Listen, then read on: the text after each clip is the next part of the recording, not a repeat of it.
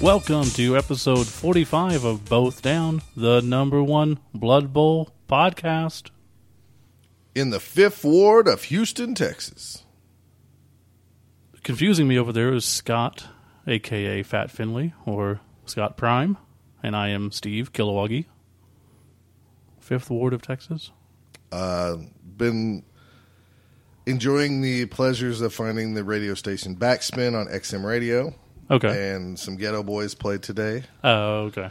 And I believe they're from the 5th Ward. Could be the 4th Ward, but I don't really remember. I don't know any wards. But little Bushwick Bill, some Scarface, and some Willie D. Big Willie D. Just Willie Just D. regular Willie D? Willie D. It's a horrible nickname. Regular Willie. Sorry. But some good stuff. Good. We listened to that on our road trip. We did. We had a road trip. Where do we go? That's pretty much the only thing we did between the last podcast and this podcast. Because we got the last one out late. This one's going to go out early. You're welcome.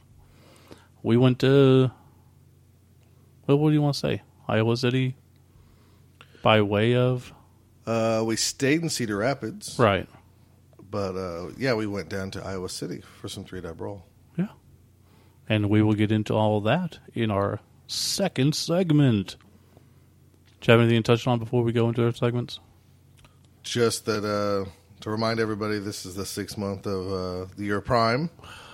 And in the year of Prime, the Nolans Stanks have made it to the playoffs. Oh, congrats. So, in some fumble playoffs, I've limped into the playoffs. I even got a guy killed last game, and I didn't even know I got killed until the guy was trash talking. In Fumble, you can actually go comment on the game. Like, Right. You know, this was a good game. Go see play 3. Something crazy happens. He basically put, I had fun playing Fat Finley, and I wrecked his team for the playoffs. And I'm like, what? And Because didn't you regen a guy with some potion? I had a potion, so I was like, I've never used this in like 2 or 3 years. This from the Kickstarter? Was it a Kickstarter? Just a donation thing? I think I played some game on their anniversary or something to get a potion.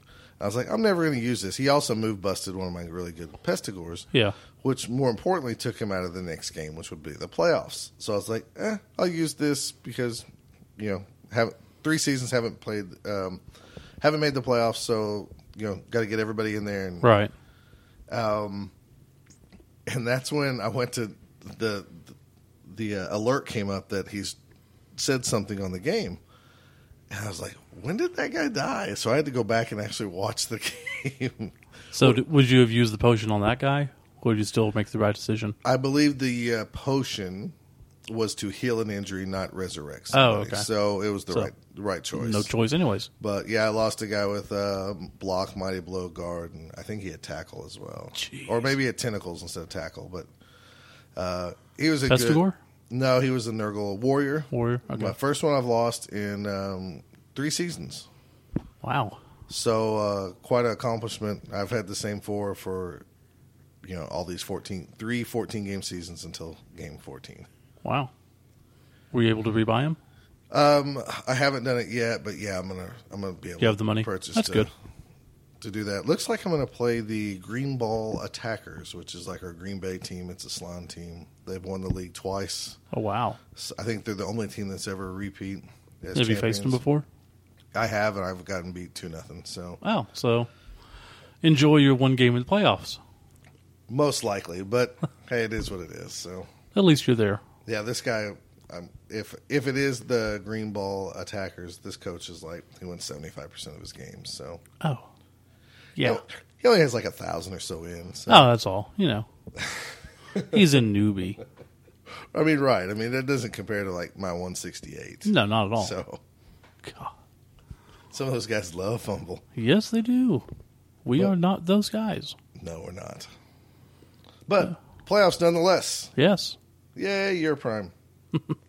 So what segments we got this month, I guess? First segment, we're going to look at some cheerleaders. We're going to actually dissect an old article that we'll talk more about during the segment. Ooh. Then we're going to talk some tournament talk. We're going to discuss our whole trip to the day of the tournament and the trip back from Three Die Brawl.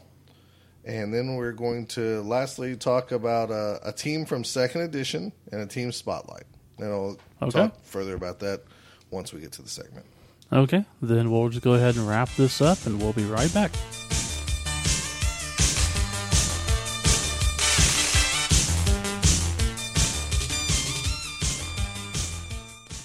Both Down is brought to you by Wizards Asylum, your premier source for comics and games in Norman, Oklahoma. Check them out online at their new home, wizardsnorman.com.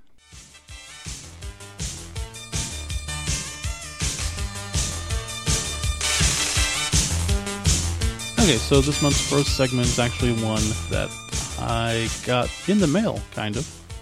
I just bought a lot of sealed figures off of eBay and finally got them after, a month or so of misadventure? Haven't they made the trip to Australia? Yes, they went to Australia and they came back. And they found some goblin buddies with them. So, that was cool. Oh. Yeah, he's so doing a couple extra stuff? Yeah. Which, month and some. He should. But he also sent this Citadel Journal number 32. I don't think they go by year or anything, so I assume that's just the number. And they have an article under their house rules section called Pom-Poms Out for the Lads. Fruity fun and frolics with cheerleaders in Blood Bowl. I thought that was kind of interesting since a lot of the stuff I just got was cheerleaders. I thought most of what you got was cheerleaders. Or referees labeled as cheerleaders. Okay. Yeah. I have a couple of packs of referees. 2 referees each. Both labeled cheerleaders. Kind of sucks. Maybe if you played like a old man team, you could say that they were like crusty old dudes who didn't want to cheer. They just wanted to point.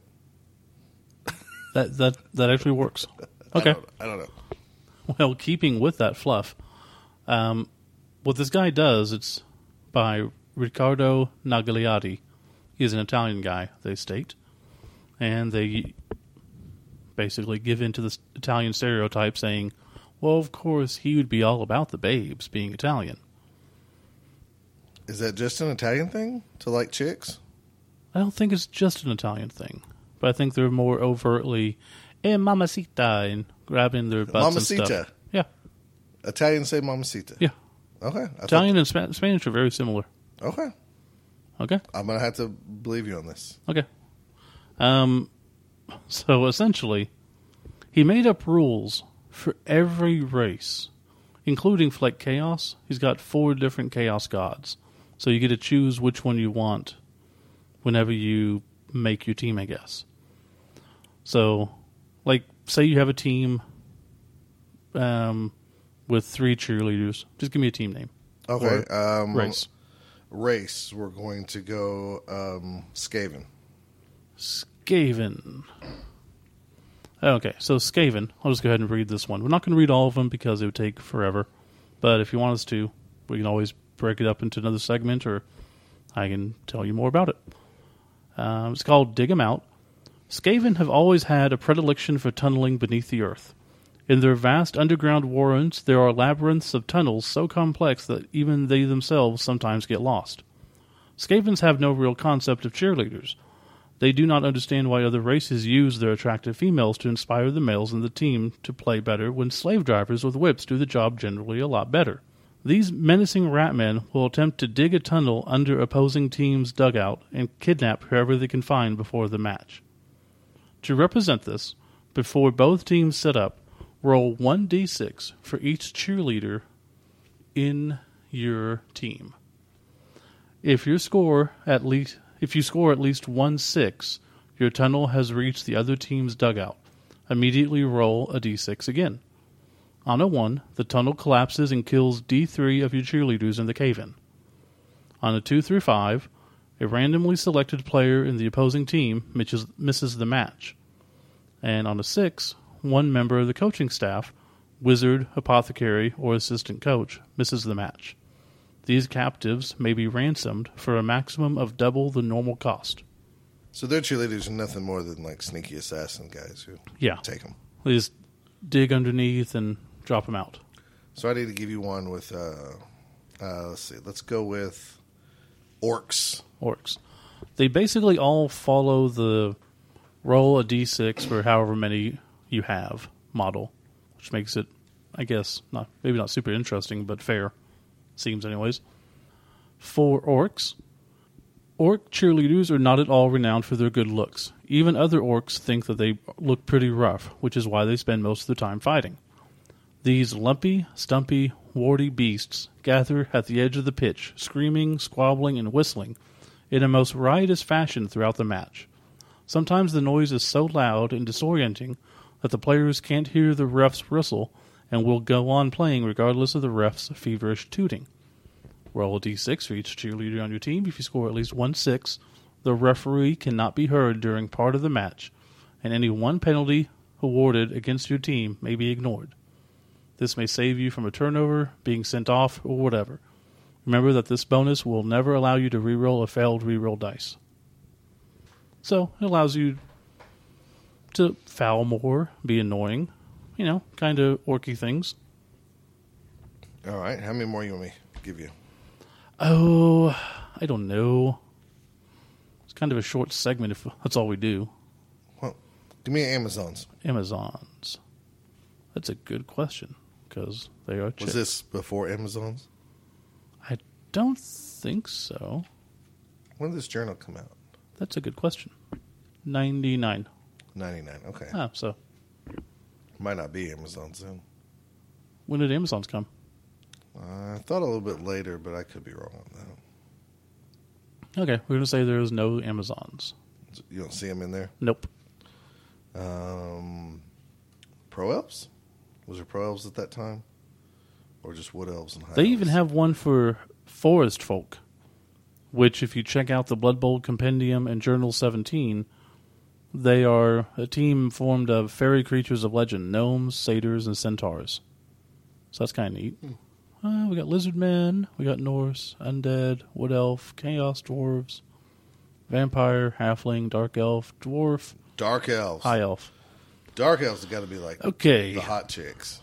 Dark elf cheerleaders are even more vicious and cruel than they are darkly beautiful.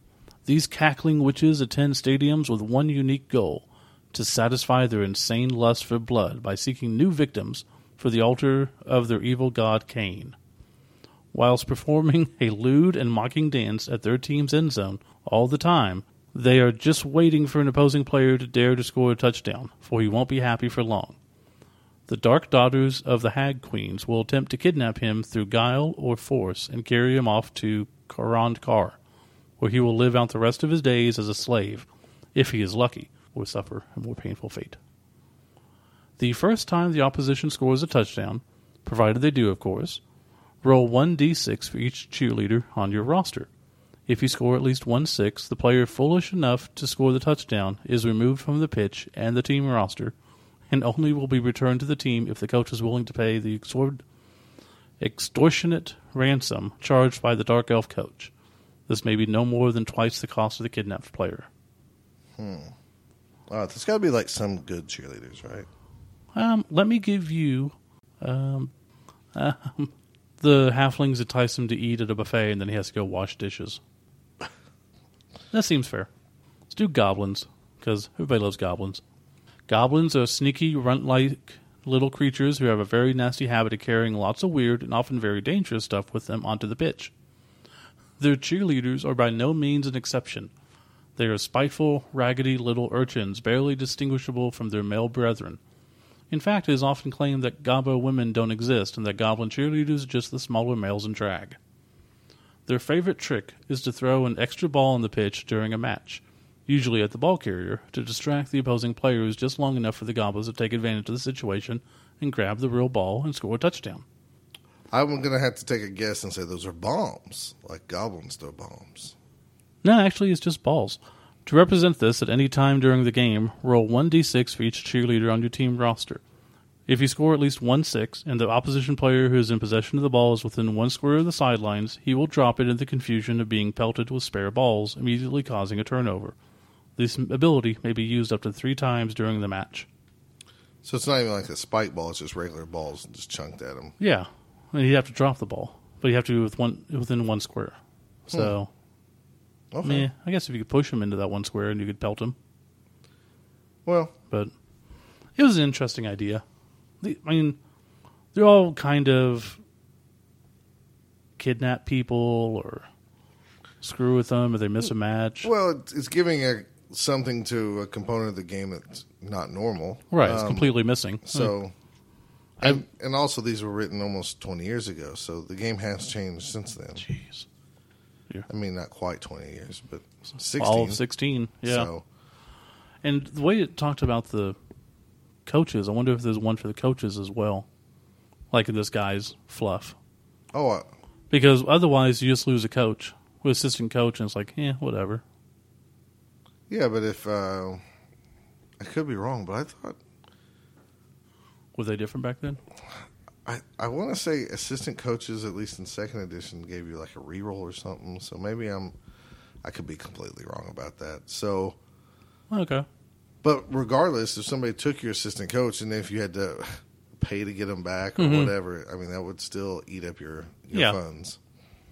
Well, that's kind of a neat little get to kidnap people, buy them. Honestly, I never even knew that there was a Citadel journal that had these Blood Bowl articles in it. Not that I know everything, but I didn't either. I saw it come, and it looks like Warhammer, 40K, whatever. I didn't figure there'd be any Blood Bowl stuff, and I was like, oh, cool. yeah, it's pretty awesome. So that was extra in your eBay packs. For free, not going to complain. Did you give them a good rating? Did you Actually, say yes, A I did. plus service? Well, everything was resolved, even though it took way longer than it should have. So, fine.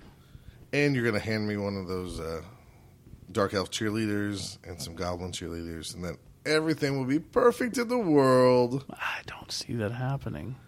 Man, you are like this guy that just sits on his gold, and you haven't even opened them. You just keep If anybody looking at 'em. has unopened boosters that you want to get rid of, please let me know. Yeah. I'll be happy to take them off your hands. He loves it. They are kind of cool. I just want to have like a rack. He's like one of those spindles. You just want to hang them up. Just want to hang them up. You're the same guy that never opened your toys either. Oh, absolutely. Never did. Oh, that's terrible. No. What's the I point? opened the JLU ones, but What's the point? because they were cool. It's supposed to open them up. The X-Men ones looked much better in package. A lot of them look better in package. Right. They pretty much did. But I want to play with them. I want to feel them. Maybe we should implement some of these cheerleading rules to our league. What do you think about that? I like it. It would make it more interesting, but it's a lot of stuff to remember. Because like I said, they have one for every single one. It reminds me, I know this is closer to third edition, but it reminds me of second edition stuff where there's tons of rolls and Exactly. a lot of steps. Now, if we did it to where you could buy any race's cheerleader for your team, but you had to represent it with a model, That'd be interesting. that would be cool. For this game, I'm going to get Steve in the playoffs. I'm going to go ahead and buy some Skaven cheerleaders so I can go over there and maybe kidnap one of his guys. Yeah, but ultimately it seems... I mean, you could buy 5 Skaven cheerleaders. You're probably going to get a 6. And if you do, you're probably going to get rid of one of their players. Yeah. That's a little too powerful. Oh, definitely not. Yeah. I mean, We could try it. for the most part, I mean, they said they still cost 10,000. There's one that costs 20, but that's to heal people, I think. Yeah, for that cost, it's just too much power. That's only if it works. Yeah, but if you have 3 of them, you got a 50% chance of taking out someone's player or whatever. I get that, Yeah. but we played plenty of Shadowrun with our dice pools that never hit 6s. So. Isn't that the truth? But very interesting. And so, once again, if you wanted to look this up, it's in the Citadel Journal number 32. If anyone really cares, I can try to scan it. I don't know if I can. I'm sure it's out there somewhere. So if Oh, somebody probably is. So also, if you know where this is at, maybe digitally, Yeah, as soon as you hear this, let me know, and I can add a link to the website where this that would be very podcast cool. is posted. So, awesome stuff. Okay, we'll wrap this up and come back with our tournament talk. 3-Die Brawl next.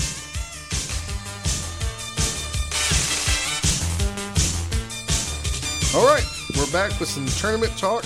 We are going to cover our little journey up to Iowa City, Iowa, for the 3-Die Brawl, hosted by the guys from 3-Die Block. And we only got to stay for one tournament because my stupid job sucks.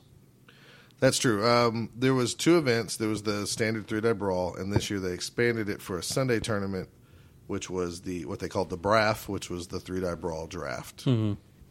And it would have been fun to go to, but my job decided to institute mandatory overtime, so it was a no-go. Poor Steve. And poor you, unless you didn't want to play. What's that? I said poor you, unless you didn't want to play. Well, I really didn't want to play. I wanted to play, but I didn't want to play. Yeah.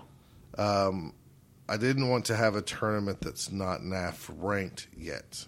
That's true. I'll go into that. That makes sense. A couple podcasts from now. Yeah, well, it was supposed to It'll make be. more sense. But seeing people draft and stuff online and hearing Right. stuff really made me wish I was there. It did seem fun. Yeah. So, It was supposed to be 3 of us going, but Mr. Brownstone, Michael Lewis, had some plane problems.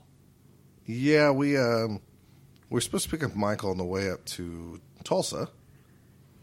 So me and Steve get up. We were going to go grab a quick bite to eat, but then Michael said, "Oh, I missed my flight." But the good news is the next one's going to be this 45 minutes later than the normal time. So we decided to go to a sit-down place and eat and take our time. Yeah, Jimmy's Egg, which has been around this area forever, and I've never had. And I will likely never be going back again. Steve's the pickiest eater ever. Okay, how do you screw up French toast? Well, you never order it, that's how. No, French toast is amazing. Theirs Okay. is just, eh. So we're sitting there eating, taking our time, and then all of a sudden we get a phone call that says, "Well, enjoy your trip." We're like, "What?" And he said they canceled our flight that we were supposed to get on next. So therefore he could not make it. Yep. Unless we would have waited around to like 2:30, which would have put us in Iowa about midnight. Midnight, yeah. 10, midnight, somewhere in that area. Which we thought about doing, but he would not be in the mood for that. To be fair, we did text him when we got to the Tulsa area, like, "Are you absolutely sure you don't want to go?" Because we Right. felt bad for him. But, of course, he's had a long week and then a flight and all that, and Yeah, I'm sure he'd be dead tired trying to play the next day. Well, he flew back from Hawaii, which was there for a funeral. Mm-hmm. And so, yeah, he probably actually enjoyed the rest once he settled down. I'm sure. So we made our journey up through Kansas. We took a different path. We thought it would be nearly the same path as Chaos Cup, but it really wasn't. No, it was quite different. And about an hour and a half outside of Kansas City, we stopped at a little convenience store called Chiggers. Yeah, it was. The sign said there was gas at this exit, so we stopped, and I think we could have took over the whole town with $50. Probably. I'm not going to say guns because that town had guns. Mhm. Oh, yeah. So Okay. we'd had to pay people off. But it was a little tiny gas station. But it had bread and milk and stuff like that. It So had a stove. I figured it was the town's closest thing to a grocery store as well. It was pretty sad. But it was called Chiggers. It had the little chigger bug on the sign. Mm-hmm. Really nice people, though. Yeah. And Scott asked the lady where there was a good barbecue place, and we were both kind of hungry. But she's like, "Well, if you wait an hour and a half, you can go into Kansas City to Arthur Bryant's. Arthur Bryant's, and it's the best turkey sandwich you'll ever find." It's like, okay, sold. So we head up to Kansas City. We find our exit. We get off. And as we're passing by one of the roads, we see the, I guess, memorial to the Kansas City Monarchs Negro Baseball League team. Yeah, it was pretty awesome. It's pretty neat. It was where the stadium used to be. And we turned the corner, and there we are at the barbecue place. Which was really, only about a mile, maybe? It was like a block down the road from the baseball museum, which would have been cool. And what's the actual term? It's the Negro League Baseball Museum. Negro League Baseball Yeah. Museum. Okay. Yeah, I don't know it as anything else. If it is something else, Well, I just didn't know it's called the Negro League Museum or. I'm not sure. Anyways, back when baseball was segregated or whatever. Right. Which would have been very interesting had we left at if we knew Michael wasn't going, we would have Right. left about 6 a.m. And we would have gone to it. It definitely would have gone to it. So we'll probably go next time. So yeah, if we're up that way again, we're going to try to make sure that's part of the plan. And I wouldn't mind eating at Arthur Bryant's again. I thought it was pretty good. It was pretty good. The turkey was not nearly as good as she said. It had a weird taste to it. That's because you had a terrible guy serve you. I had an old man take my order, and as you can imagine... Flash Golden. Okay, fine, ruin the whole thing. The whole place is ran by your typical... It was very urban. Well, imagine Kansas City barbecue, and you'd know the people who make it. So you had your old man, you had your young men trying to show off and all this. So I have a Flash T-shirt on. And it's got the Flash symbol, says Central City Running Club. Faster than light since 1940, something like that. And the guy goes, Hey, Flash Gordon, you been helped yet? Yeah, actually, he helped me. Okay, cool. Flash Gordon saved all of us. It's like, and I'm just going, yeah, you know that's wrong on so many levels, but I'm not going to say anything. And I'm screaming in my head, don't correct him, Steve. Don't correct him, Steve. Don't correct him. Right. It doesn't matter. And then he gave me the pleasant, what you want? Mm-hmm. And I went ahead and ordered my food, and it was delicious, and I got it before Steve. Yeah. I don't know why. It was a little pricey, but really it was enough food for two people. Oh, easy. What we got. And the restaurant was segregated. 100%. I don't know how more on purpose it was, but there was a wall with two sides of the restaurant with a walkway in between. One side had all the white people on it. The other side had all the black people on it. Mm-hmm. And I made it a point for me and Steve, as representatives of both down in the Blood Bowl community, we purposely sat on the black side of the restaurant. Also, it was less busy. Well, yeah. I guess it was less crowded. But regardless, I wasn't going to let, right. There's no race barriers here. No. So it was, I thought it was really good food. It was. The ham was great. The pulled pork was amazing. The ham was amazing. I thought some of the sauces, 2 of the 3 sauces were really good. One sauce was horrible. Just with the black pepper. Just. Pfft. I think that was the spicy one that I did. Yeah. It was not so good. Service was fine, direct. Yeah, it was very direct. Yes. But it was very good food. I would eat there again. Yeah, absolutely. And maybe next time go see the museum. Absolutely. That'd be very cool. Flash Gordon. Does it save every one of us? We did that all weekend, too. It was fun. Let's see. On the way up, we saw a wild turkey, just in the median. In the middle of a medium, it was just looking at us. Yeah, just a big giant turkey, who was then dead on the way back. I don't think it was the same turkey, but well, you see a turkey, you see a dead turkey, you put them together. Did the turkey ever exist? Maybe not. Maybe we killed it. I hope so. Maybe our mind created it. One of our minds created the turkey. We also saw 2 dead deer and 1 car pulled off to the side because he just hit a deer. Mm-hmm. So, yay. So we journeyed on up from, if you're in America and you're familiar with the cities, we went from Kansas City up to Des Moines, Iowa. Mm-hmm. And then Steve decided to... The map called for us actually to go to Iowa City and then north to Cedar Rapids, where Drew was at. It was either way. Okay. Well, this other way was like 15 minutes faster. Anyways, I thought the map told you one way and you decided the other. No. I was going to give you credit that you rerouted us, but you ruined that. No, I'll take it.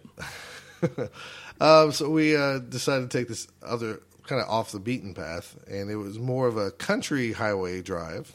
Mm-hmm. Went through a lot of farm country. It was raining almost the entire time. Not on that stretch of the road. On the way up. On the way up, yes. Once we got to Des Moines, it stopped raining, and we had that. Kind of did.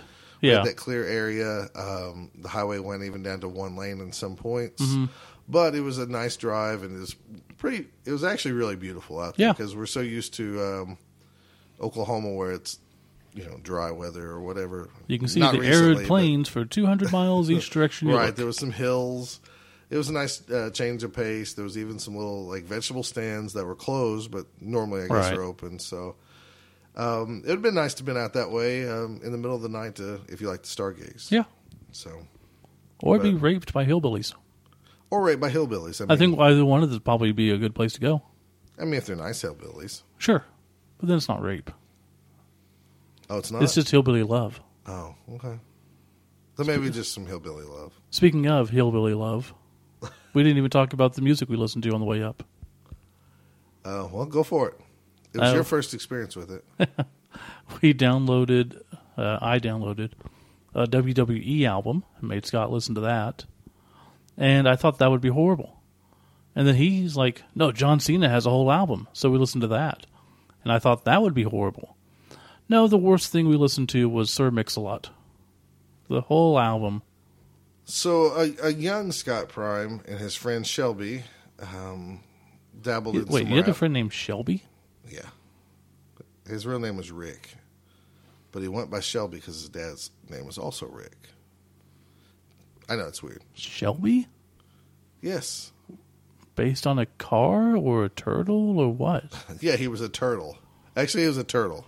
Well, I don't know where you get a nickname Shelby. It's not a nickname, it was his middle name. Oh, okay. So that makes he more sense. Went by that. So we kind of dabbled in some rap at times and listened to things like The Ghetto Boys or Sir Mix-a-Lot. And he had the first Sir Mix-a-Lot album, or the debut album, and I remember it being such a great rap album. And then I had Steve listen to it. And I had to listen to it with him. Oh. And the things a 12-year-old or 13-year-old remembers is not the same thing as reality. Not at all. Because this is not I like big butts.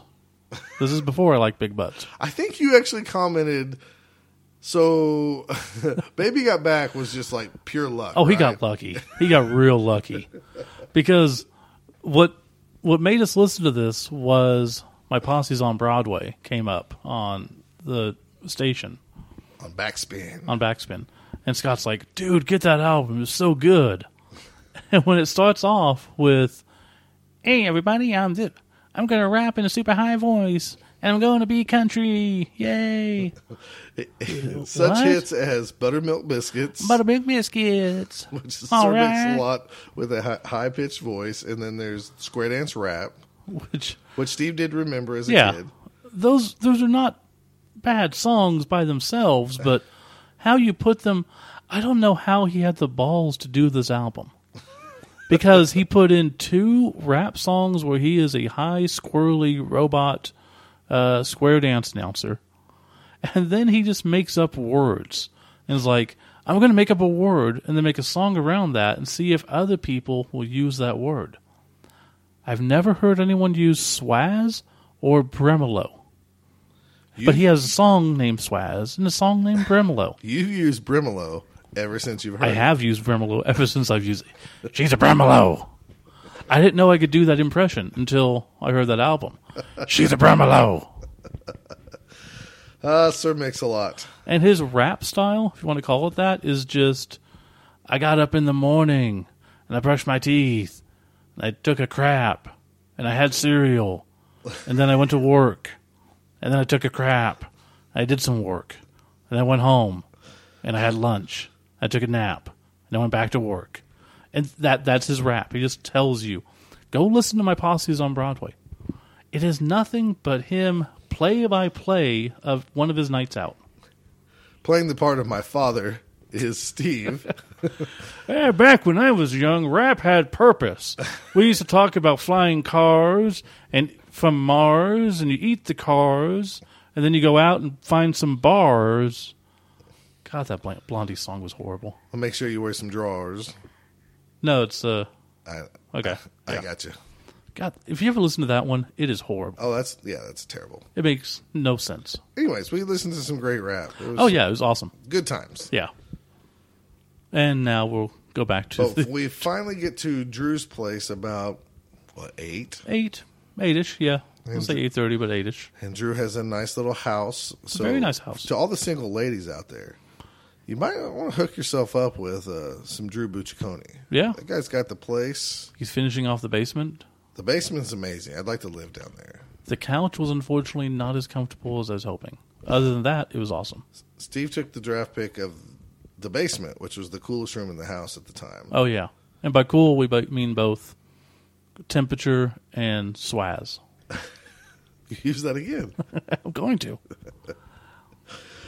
I got the bedroom, and then we had to pick up some Brian too.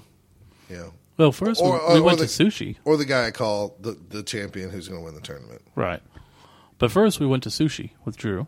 Mm-hmm. And you had basically a sushi roll, and then someone took fish flakes from the market and just, instead of feeding the fish, put it on your dish.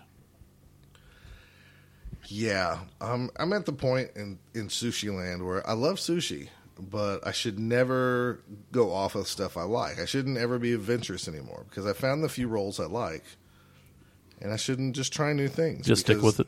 The other ones suck. So I saw this roll, and I said, what? That might be tasty. And then it was called a caterpillar roll. Mm-hmm. And then it mentioned something about fish flakes. And I think, down here at Volcano Sushi or Go-Go Sushi, they have these little crunchy bits in it. And I was like, that's probably the same thing as the little crunchy bits. Yeah. No. The food sat down, and I used to have some pet turtles, and I've also had pet fish. And their food is not much different. Right. It looked like the feed that I would give the turtles, these little brine shrimp things. Mm-hmm. And it smelled just like it. It was awful smelling. It was not a pleasant smell. The smell was terrible. The taste of it wasn't terrible. It was okay. It was edible. Right. So I was okay with that. But there was a ton of those fish flakes on there. It was like they wasted a whole can of fish food. It really looked like it. Drew had some different rolls too. And he didn't eat all of his, so that told me that, he was saying that one of them was so-so. Yeah. But anyways. And then we picked up Brian, too, from the airport. Right, and we sat around and talked all night, like normal. Pretty much, yeah. Drew decked out his house with, not decked out, but he stocked up with some drinks for me and Steve. Yeah, he was much better host than we were. I know, it made me feel bad. Like, he's like, he asked me before we were going up there, like, what do you like to drink? And I was like, I'm a sweet tea guy, and Steve likes Dr. Pepper. And I thought he might get a 2-liter, or maybe he was just wondering, like, if they had that at the store. No. He had that refrigerator packed with Dr. Pepper, and he's like, I didn't know if Steve liked diet or regular, so I got both. And then he gave me 2 gallons of sweet tea. Yes. And I'm a big fatty that loves sweet tea, but I couldn't even drink 2 gallons on my own over a weekend. But tried. I did try. It was good stuff. All right, so then we slumber, wake up. We had an adventure trying to find food for breakfast.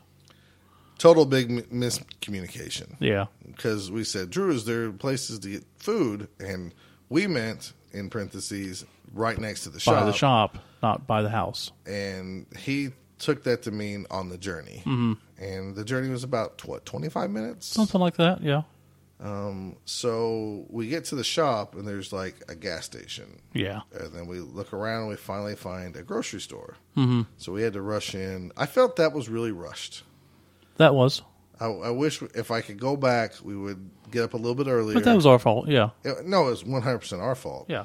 But regardless, it just felt rushed. And I didn't like feeling rushed and then walking into the tournament and feeling rushed. Yeah. But we still got some food.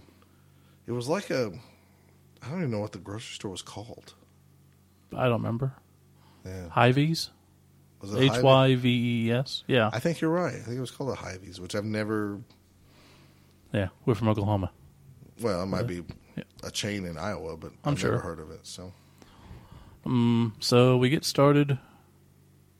Anything before we get started? Let's see. We walk in the door. Everybody's there like they're throwing rose petals at us, going, yes, finally a good podcast is here. Both Down has come to save us all. They're laying down their bodies so we could walk on them so we wouldn't get our feet dirty. It was pretty awesome. It was pretty much what we expected. Yeah. I expect the same thing at Chaos Cup. Nothing less. So. Normally it's, I'm just going to let that go. So... who'd you get paired up with first? First off, did we say what we took? I took dwarves. You took something else? I took dwarves. Oh, you took dwarves. Okay. Right. I took dwarves.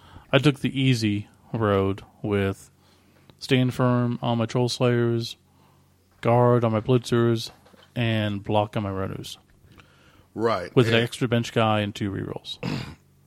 And a fan factor, a coach, and a cheerleader.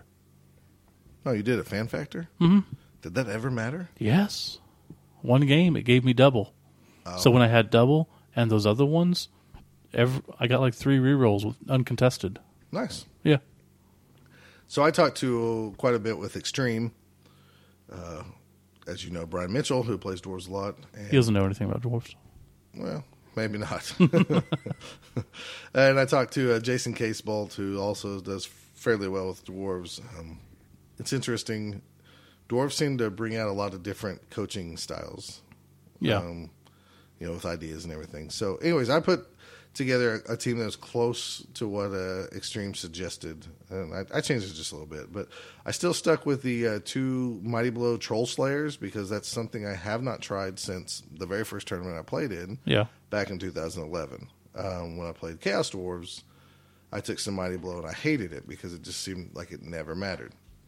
I took 2 guards on 2 blockers, a guard on a blitzer, and honestly, I switched it to a blitzer at the last second because I liked the guy's name. He was a player I played with back in 2nd edition, so I thought maybe there's something magical about this player. Anyways, and then I had a naked runner, and then I had another runner with Wrestle.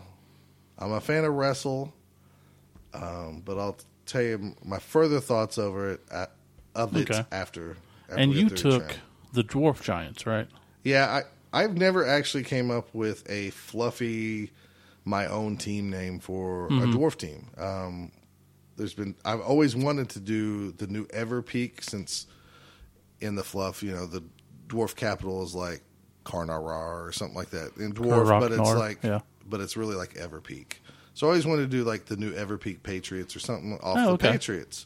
But since Spence and our league took the New World Patriarchs as a kind of New England Patriots themed human team, I never really got to do it in our league. So back when I played in 2nd edition, I explained before, we just took existing team names and went with it. Yeah. So this is the one time that I actually just took my 2nd edition team, and it's the same team that won our league the first time in the Dragonfire Blood Bowl League. So I was fine with that. I had 3 rerolls, and then I had 1 coach and 2 cheerleaders. My team was the Karlach Osnia Goldstruck, and they're based on Wizard of Oz. So, like, different positions had the real names of the Wizard of Oz characters and stuff. Nobody got it right all weekend. The Karlach Osnobs Goldstruck. I guess Drew had put it in wrong, so. Okay. No biggie. Well, cool. So, how did your first match go? Oh, me first? I got paired up against a guy named, I believe his name is Jeff. It's not listed on my roster sheet here, but I'm about 100% sure his name is Jeff. Okay. He had a goblin team, and immediately when I heard him go, "Oh, you paired me with dwarves." I was like, does that mean he's a regular team and just doesn't like dwarves? And then they said down he was goblins. And of course, in my head, I'm going, this is a nice first round matchup. Yeah. We already felt rushed going over there. And so sat down to play Jeff. Long story short, I don't feel like I really coached anything wrong, but the Mighty Blow never kicked in, ever. First half, I was like 1 play away from scoring. I was going to kind of just stall and grind it and try to injure some of his guys. I wasn't hurting anybody. Jeez. Jeff had more casualties against Jeff than the dwarfs did with Mighty Blow and block and all this stuff. And his goblin team, he chose to take 2 doubles and 2 regular skills. So he had a Hail Mary pass on his bomber, Mighty Blow on his Chainsaw Fanatic, and then, his Ball and Chain Fanatic. And then he had block and guard on his trolls. So he didn't maximize the skills because this was you can take 6 regular skills, 4 regular, 1 double, or 2 double, 2 regular. And he had a couple bribes and 3 rerolls. So I sat down and, in your head, I hate, and I told him this. I said, honestly, I hate playing goblins. There's some teams I hate playing. And it's usually the stunty teams because if you win, everybody goes, you played a stunty team. Yeah. And if you lose, they go, how'd you get beat to those guys? We'll come back to that later. So and I told him right off the bat, I was like, I know you're scared to play me, and he should be. But I couldn't get anything going. So I still don't think I coached strong. My cage might have been a tad, I had one side of the cage a little bit looser than probably what I should have done. But I was playing goblins. He casualtied himself on a fumbled Hail Mary pass, casualtied his bomber, so that guy was gone. And it was at a point where he was like, I'm goblins, I got to try something. He leaped into the cage with the pogo guy, 2-die block. He got double pals. He knocked me down. Ball scattered around a little bit next to one of my guys. He dodged into there, didn't have to reroll. Picked up the ball in traffic. Dodge. Scampers up the field, go for it twice. Jeez. And then no rerolls needed. And then he had just enough guys that weren't stunned. I was stunning guys, but I wasn't getting them off the field. Right. He had enough guys to cover my guys, which put me in a situation where I was going to have to dodge through tackle zones and everything else. Mm-hmm. Long story short, I didn't do it. I mean, he made the good plays, and you can say it's luck, whatever. It's what you need if you're a Goblin coach. He went up 1-0. He's receiving the ball. I kind of spread out my line at the front of in my setup to kick the ball. We got I spread out wide to kind of spread him out wide. So he put the 2 trolls on the corners with my guys, and then in the middle he just put his ball and chain guy. We got the blitz. So I was able to, I had it so far spread out that there was no other tackle zone. So I was able to crowd my dwarves up there, and then I knocked over his ball and chain guy, knocking him at least out of the game through a knockout. Long story short, not really long story short, he threw a goblin. I got the ball from him. He got the ball back. It went back and forth. He finally threw a goblin. He was 3 squares away from scoring. I had to dodge away. I had to go down there, and my wrestle guy wrestled him down. I slowly grinded it out. I scored in the last play of the game. I did finally get a casualty by knocking over his chainsaw guy, and I got another one. So I only got 2 casualties in that whole game. Jeez. Mighty Blow and my Troll Slayers never was a factor in that game. So it was like, felt like a wasted skill. Yeah. Couldn't break a lot of armor. But, I mean, you can actually look at it like some ways I felt like I won because it was so close to. Because he goes up 2-0, he wins. Oh yeah. So, but it was a fun game. We had a good time. 1-1 tie. Okay. But I was still disappointed. Sure. Now, before we got to here, you and Drew were texting back and forth talking about how Chance was metagaming, right? Right. And because Chance was going to take Amazons, but since he now knows that 2 dwarf teams are going to play, he's going to take something else. Well, he didn't know you were taking dwarves. Oh, okay. And I told him that if he switched teams, that I was going to talk about it on the podcast. So, Chance, I didn't bring it up. Steve did. I'm just giving him a hard time. I was going to say, he was planning on playing Amazons anyways. Well, I think he had 3 teams that he was struggling on. Which one do I play? And he'd never played Amazons before, so. And I think that's probably how it happened. Is he said, I might play Amazons because I've never played them. And then probably Drew went, well, Scott's bringing dwarves. And so he ends up getting matched up against me. So he's got his Amazon team and my, dwarves. And he's got wrestle on 2 linewomen, leader on a thrower, guard on 2 blitzers, and sure hands on the blitzer. I couldn't do anything right. He went up 1-0. I think I tried to stall him out the whole first half, but he ends up going 1-0. And the second half, I'm at the point where I'm thinking to myself, I can either hold on to the ball, grind it out, and get a tie. But it's the first match of the whole thing. Tie doesn't really do me good, especially when we only have 20 people. Yeah, we had 20 people. I'm like, a tie is not really going to do me good. There's going to be undefeated going into that last round, probably. So I tried to go for the win. I had a reroll. I had the ball. Had a guy open down the field. I threw a pass. and he had one guy or one woman in 2 tackle zones intercepted the damn ball. I was like, even if my guy doesn't make it accurate, if I don't catch it, it's on that side of the line, it's closer to the end zone, I should be able to pick it up, get a touchdown, and I've got 3 or 4 turns to try to get the ball away, score another touchdown. No, he intercepts the damn thing. I can't get it away from him. He ends up, I think, either 1-2-0 or 1-0. Can't remember. He beats you 1-0. Okay. No casualties. Just like nothing. I could barely knock him out. It was a horrible, horrible match. Nothing was going right. So at this point, when you told me you lost, I was like, against Amazons. I was thinking, man, in the rock, scissor, paper matchup, me and you got matched up exactly what we'd want. Exactly. And we failed. Yeah. I was just like, man, it's going to be a long day for us. And even James was going, dude, I didn't do anything right. The dice screwed you. It happens.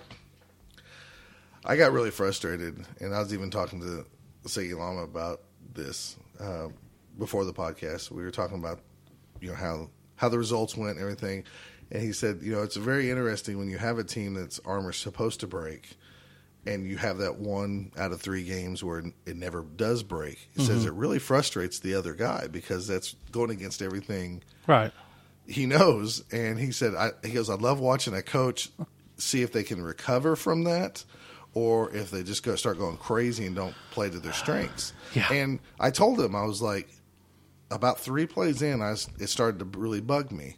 And then I told myself it doesn't matter if it's scored. And so, that's why I was saying I didn't really play wrong. It just didn't happen my way. But I found myself going down that path. Right. Along that line, I'm going to talk about my second round matchup. Sure, go for it. I played Brian Lord and his Wood Elves. So, Wood Elves against Dwarf, not a great matchup, but he has 7 armor, so I'm thinking, I can take him down. He's got 2 War Dancers, 1 with tackle, so completely worthless, and 1 with strip ball. I have sure hands on my runner, which if I remembered, would have been worthless. I forgot. I haven't played dwarves before. Right. So, he has sure hands. I forget about the other part of sure hands. He's got 2 passers, 1 with sure hands, 1 with the leader, and then the 2 catchers have block. So, it's a speedy team. It's an agi team. I'm going through, and, I'm doing pretty good. I'm getting people down. I've got one of his witch elves on the ground. War Dancer, you mean? War Dancer. Got one of his War Dancers on the ground, the one with strip ball, and I'm kicking, and I'm kicking, and I'm kicking. Where I have a bench guy, and I'm not too worried about my armor breaking, I fouled so many times this tournament. It was insane. I only got caught twice. And so I kept kicking and kicking and kicking. Eventually, I got his numbers down. I had no casualties at all this whole game. I had 9 of his people in KO. He had 2 people left on the pitch. I almost pitch cleared this guy, but not a single casualty. That's amazing. It was insane. I ended up winning. Don't remember the score, but I won. And I was just... I think along those lines, I would have been more frustrated, but I was trying to get the pitch clear, which I ultimately did not end up getting. I just went in for the score. But, man, it's so frustrating when you're doing your best and all you can do is knock people out. You're like, damn it, just one of you, please. But that was it. So you won. So I won. That's Beat good. Wood Elves. Yeah. And that guy rage quit after he And played then you. he was complaining about he was having a bad tournament, and he didn't know why he played the game anymore, and he hated the game. Oh, I'm right there with him. And he kept using Spiky Cup dice and stuff, because he used Oklahoma Bowl dice. I'm like, those look familiar, haha. And then he used Spiky, and they were just dominating me. Like, damn it, just use the regular dice. That's one thing I didn't understand. Mm-hmm. And it's not a knock on whoever. I thought we got dice to use the dice at the tournament. Oh, you know how people and are. almost everybody I played used different dice. Pretty much. That I was 50-50. 2 people, him and the next guy, were very much, I've got 83 dice, and I'm going to use every single one of them. right. Which was annoying, but whatever. Yeah, it's oh well. I'll take the win. So round 2, I played a guy with the name tag of Pete, but his name was Reggie. He was the guy that had the blue hair and the Lizard Man team. Yeah. Nice guy. I guess he's pretty good in their store league. Very familiar with lizards. His lizard build was 6 sources with block and then skinks. Very simple, very effective. And it was very simple and effective. And right from the get-go, I couldn't do anything. I mean, just nothing worked. Right. I got outblocked. They had me on speed. I even tried to injure his skinks with my Troll Slayers. Mighty Blow didn't work. Mm-hmm. Long story short, I got beat 1-0 first half, and then 1-0 second half. So I got beat 2-0, and I got beat. I got a few casualties against me, so I was down men as well. It's so weird how Mighty Blow didn't work for you at all, but if I had it, I would have dominated these games. Because there was so many times I was like, okay, that's a 9, damn it. That's a 9, damn it. Yeah, I couldn't do anything. And like I said, Mighty Blow didn't work at all. Okay. So I was teasing people. I was frustrated. And, I don't know how good of a matchup lizards are for dwarves or whatever, but I was teasing people that if I would have took kick and kickoff return with my Troll Slayers, at least I would have got to use those skills to move a guy into half the distance of the ball. But I took Mighty Blow, which never factored in 2 games. Jeez. Which is just bad luck and frustrating, but it is what it is. So we had a break at this time. We went over to a place called The Vine. Sounds right. I think it was called The Vine. Yeah. It was like a bar pub type place that we had to walk over Nice to. little downtown area. Yes. Right. Little college town. Good hamburger, but man, when they put barbecue sauce on it, they put a ton of barbecue sauce on it. You were drowning. My hands were like, Macbeth, just dripping. Never be clean again. I got the appetizer sampler thing. It was okay. I got kind of a sabotage with my quesadilla. I didn't expect to have all these vegetables in it. Again, there needs to be another word for that. Quesadilla should be either cheese, meat, or meat and cheese. Meat of your choice. That should be a quesadilla at all times. When your quesadilla includes vegetables and salsa and whatever else, sour cream, any of that stuff, should be a whole new word for it. Mexican food has 5 ingredients and 1,000 names. Why is quesadilla left out of that? Well, this one had whole jalapenos in it, or big chunks of, not whole, but big slices, the round slices of jalapeno, pico crammed in it, and it was more vegetables than other stuff. But I should have maybe paid more attention. Regardless, the food was good. I thought the service was fine. All right. I tipped the lady well, and that's when we talked to Duder. We sat with Duder, which is Derek from Minnesota, I believe. Yeah. And the other Derek. Hold on. Duder, from the guy that goes by the NAF name Duder, was running Halflings. Yeah. He was there to try to get the Stunty Cup, but he was one of the guys who volunteered to paint a Legacy Norse team member for us, and he gave us the lineman or line girl. Yeah. It was one of the Valkyries. It was awesome. Painted awesome. He also had the cool Halfling team. So amazing. Second edition Halflings with trees that he made himself. He went out and looked like in wooded areas until he found branches that kind of looked like what could be tree men or what could be broken or molded into tree men. They were just sticks that he carved faces in. And painted amazingly well. And they looked so good. And it's like, why didn't we think? Because we can't do that. We could spend all weekend in a forest. We're just going to die. He can do that. Regardless, he had a really well-painted team. We enjoyed talking to him. We also talked to Josh. Yeah. Josh and Derek Tyndall. And I cannot remember the other guy's name to save my life. He also ran the Lizardmen team that we'll talk about him later. No clue. I'm so bad with names. We ate with him. Brian, too, ate with us as well. Yeah. Was there one more person with us? Would have been on your side, but probably. Deuter. Again, Boom, bad boom, with boom. names. No, that's it. That's everybody. Yeah. Okay. Unless I don't think I'm wrong. If we left you out, we're sorry. It's a long weekend. So we ate. We came back. And then I had the good fortune of getting paired up again with Wood Elves. Right. You played the other Scott, right? The other Scott. There was another Scott there. And I beat him. But I was just fouling people left and right. Get somebody on the ground, foul them, go for it. That was a pretty... What was the score? I don't know. 2-0, 2-1, something like that. Nice. So you're 2-1 at this point. Yeah, 2 wins, 1 loss. Nice. Working my way up through the B crowd. So my game 3 was against a guy named Craig.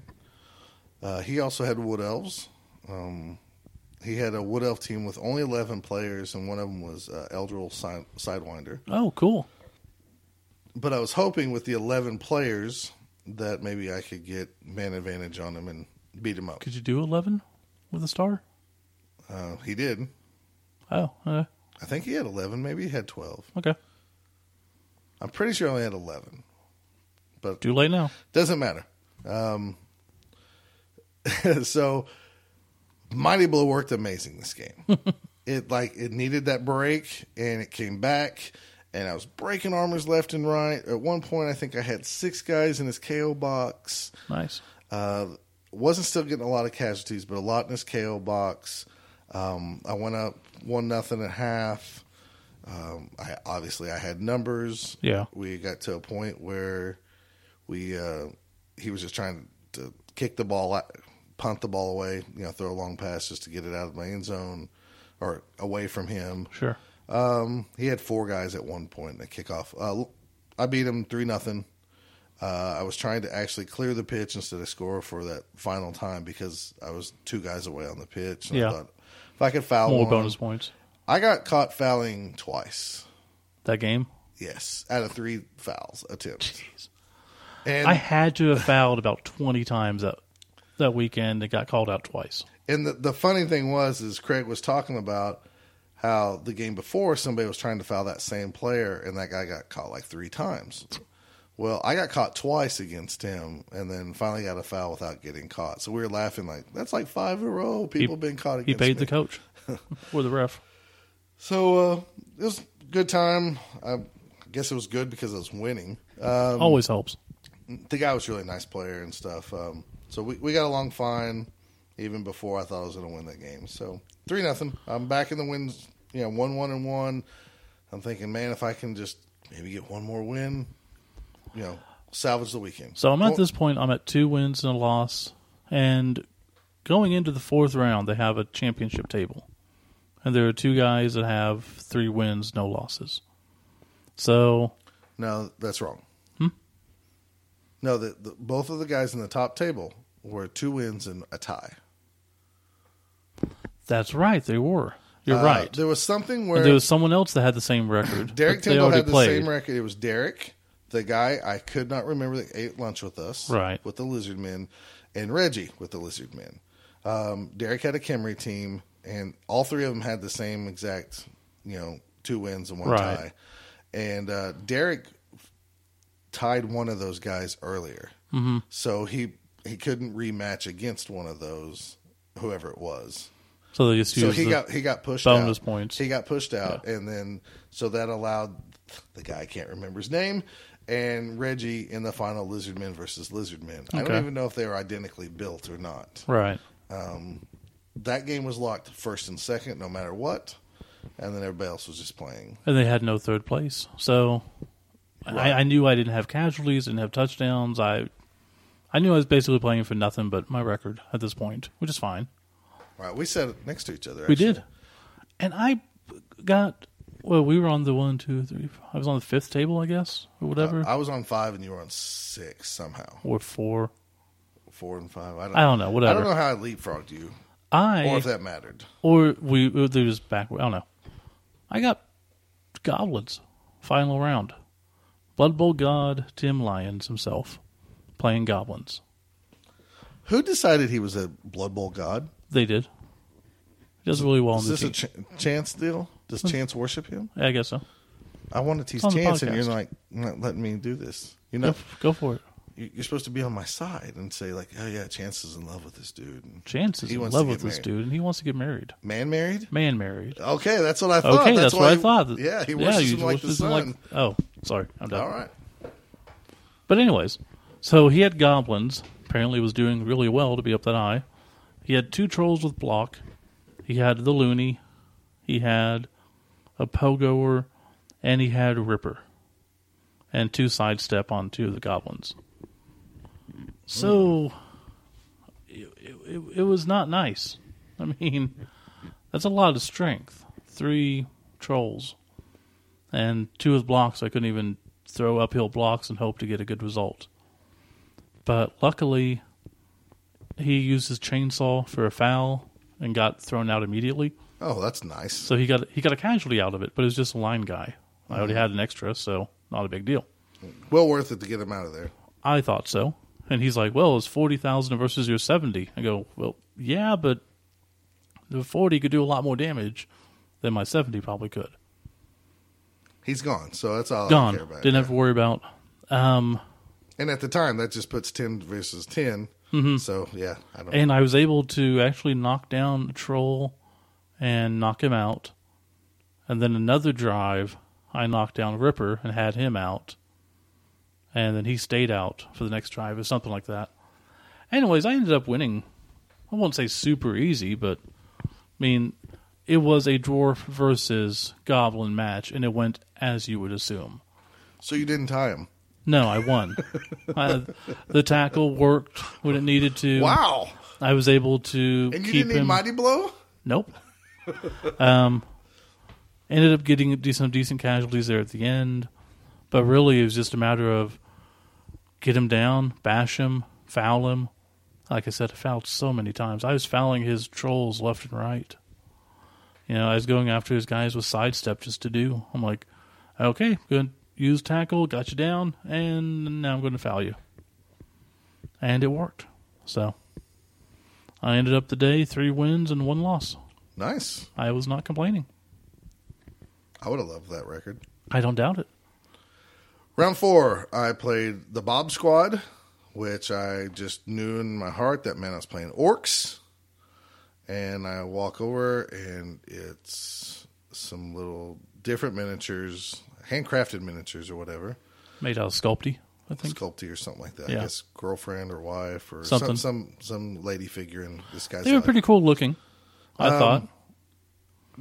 I could tell you were frustrated by them. It was a long day, and I was frustrated. The little stone guys, I thought were fine for Chaos Dwarf blockers. I really thought I was sitting down to orcs, and then I seen these little figures, and I'm like, oh, so these are proxied orcs. Mm-hmm. And they weren't orcs, they were Chaos Dwarves. And then I was like, okay. And then it was all Mighty Blow, for 5 Mighty Blows and 1 guard were his skills. I did get confused in the first 2 turns, even though he said the little mermaid... Was it mermaid whales or I don't know, whale creatures or whatever? They were the bull centaurs and the bug guys were hobgoblins. And there was a point I kick off to him, he picks up the ball, he rolls a 5 or whatever, and he goes there and then he goes for it twice. And he goes, I'm gonna go for it again. And I was like, I didn't remember you having sprint on any of your guys. And he's like, oh, it's a bull centaur. Mm-hmm. Now I don't wait till the guy to say, I'm done with my turn, and then think about my turn. I'm thinking the whole time. Because as he was moving that guy, I was like, okay, if I make this block, then I can maybe blitz this guy with 1 go for it and hit him. Mm-hmm. And you don't know how mad I would have been if he wouldn't have sprinted with the extra movement, the extra go for it. I would have done that, and then I'm going to block you, and him 2 dice in my favor. And I would have been like, what? Yeah. So from that point on, I got in my brain who was what. He also had a Minotaur, which was a big pain in the butt too.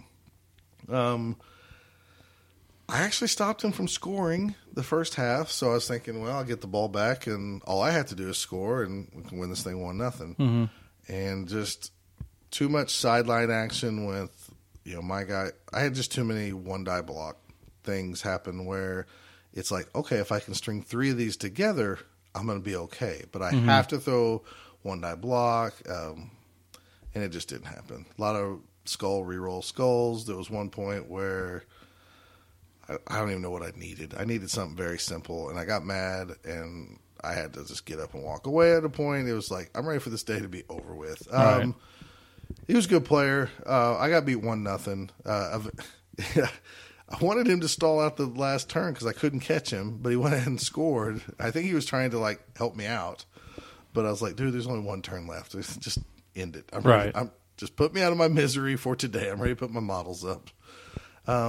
So he stalled out. And, I mean, that was a smarter move anyways for him to guarantee the win instead of something crazy. But anyways, I had no problems playing him or anything like that, rules-wise or anything. I did learn when you use dice towers and you play by the rules of my dice must go through the tower and land in the trough to count, there's more to be said. Like, you can say additional things like, are you going to play the same way, everything. So I'm learning to adapt and make sure I say all those rules right up front before later in the day when something goes wrong, and then I don't feel like I can say anything, and then I whine that I got screwed when I didn't say anything. So I had one of those where I'm learning. The guy was playing with big dice, like casino dice, and it went off the board onto the table, but the table had tablecloths, and like there was a little fold in the tablecloth.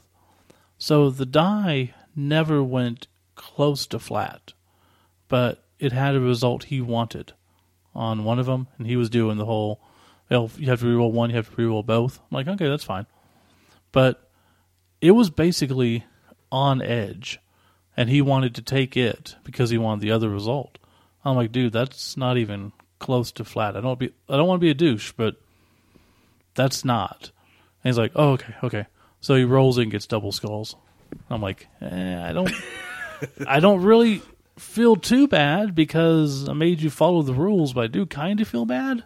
But I got to get past the part where, not to be argumentative, to be combative. Right. But you're allowed to stick up for yourself. I know that, but a lot of times when I do that, my adrenaline starts pumping, and then I don't want to get confrontational and crazy, especially since I'm representing the podcast. I know I probably show up as a bad sport anyways because I get so mad at the game. So I'm really trying not to do that. But I'm going to start being a lot more verbal when I use the dice tower. And if other people use it too. So. Yeah. But everybody I played seemed like great people. So for the day, you went 1 win, 2 losses, and a tie? Yes. And I went 3 wins and 1 loss. Which I felt very disappointed because I took dwarves. Well, see, and this is a discussion we'll have because I came in second overall because the people at the top table ended up tying. That's right. And the guy that I could not remember his name, they tied, but he won on overall points. Right. The guy who ate lunch with us who came down with Derek and Josh. Overall points went to Brian, too, with his Nurgle team. Right. Now, it doesn't matter.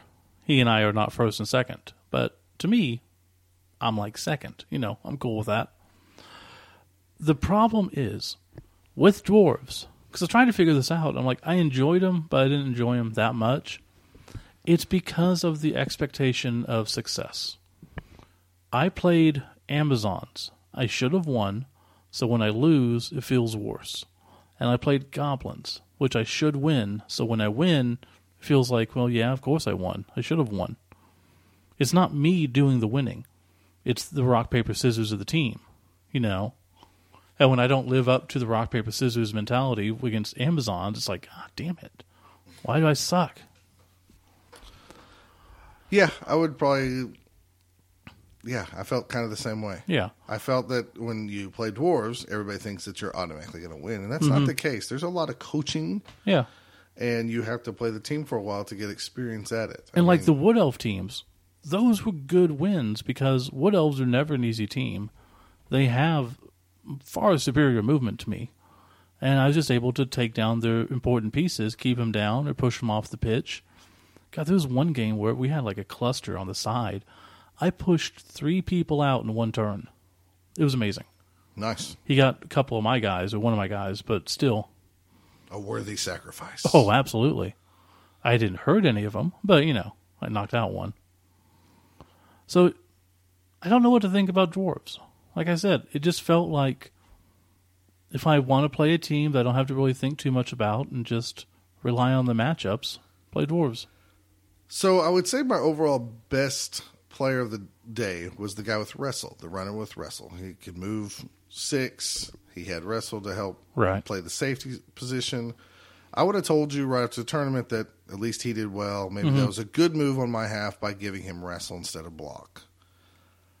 On the flip side of it, every time he saved my bacon, if I would have had block, he would have just blocked that guy down instead of us both standing off. Right.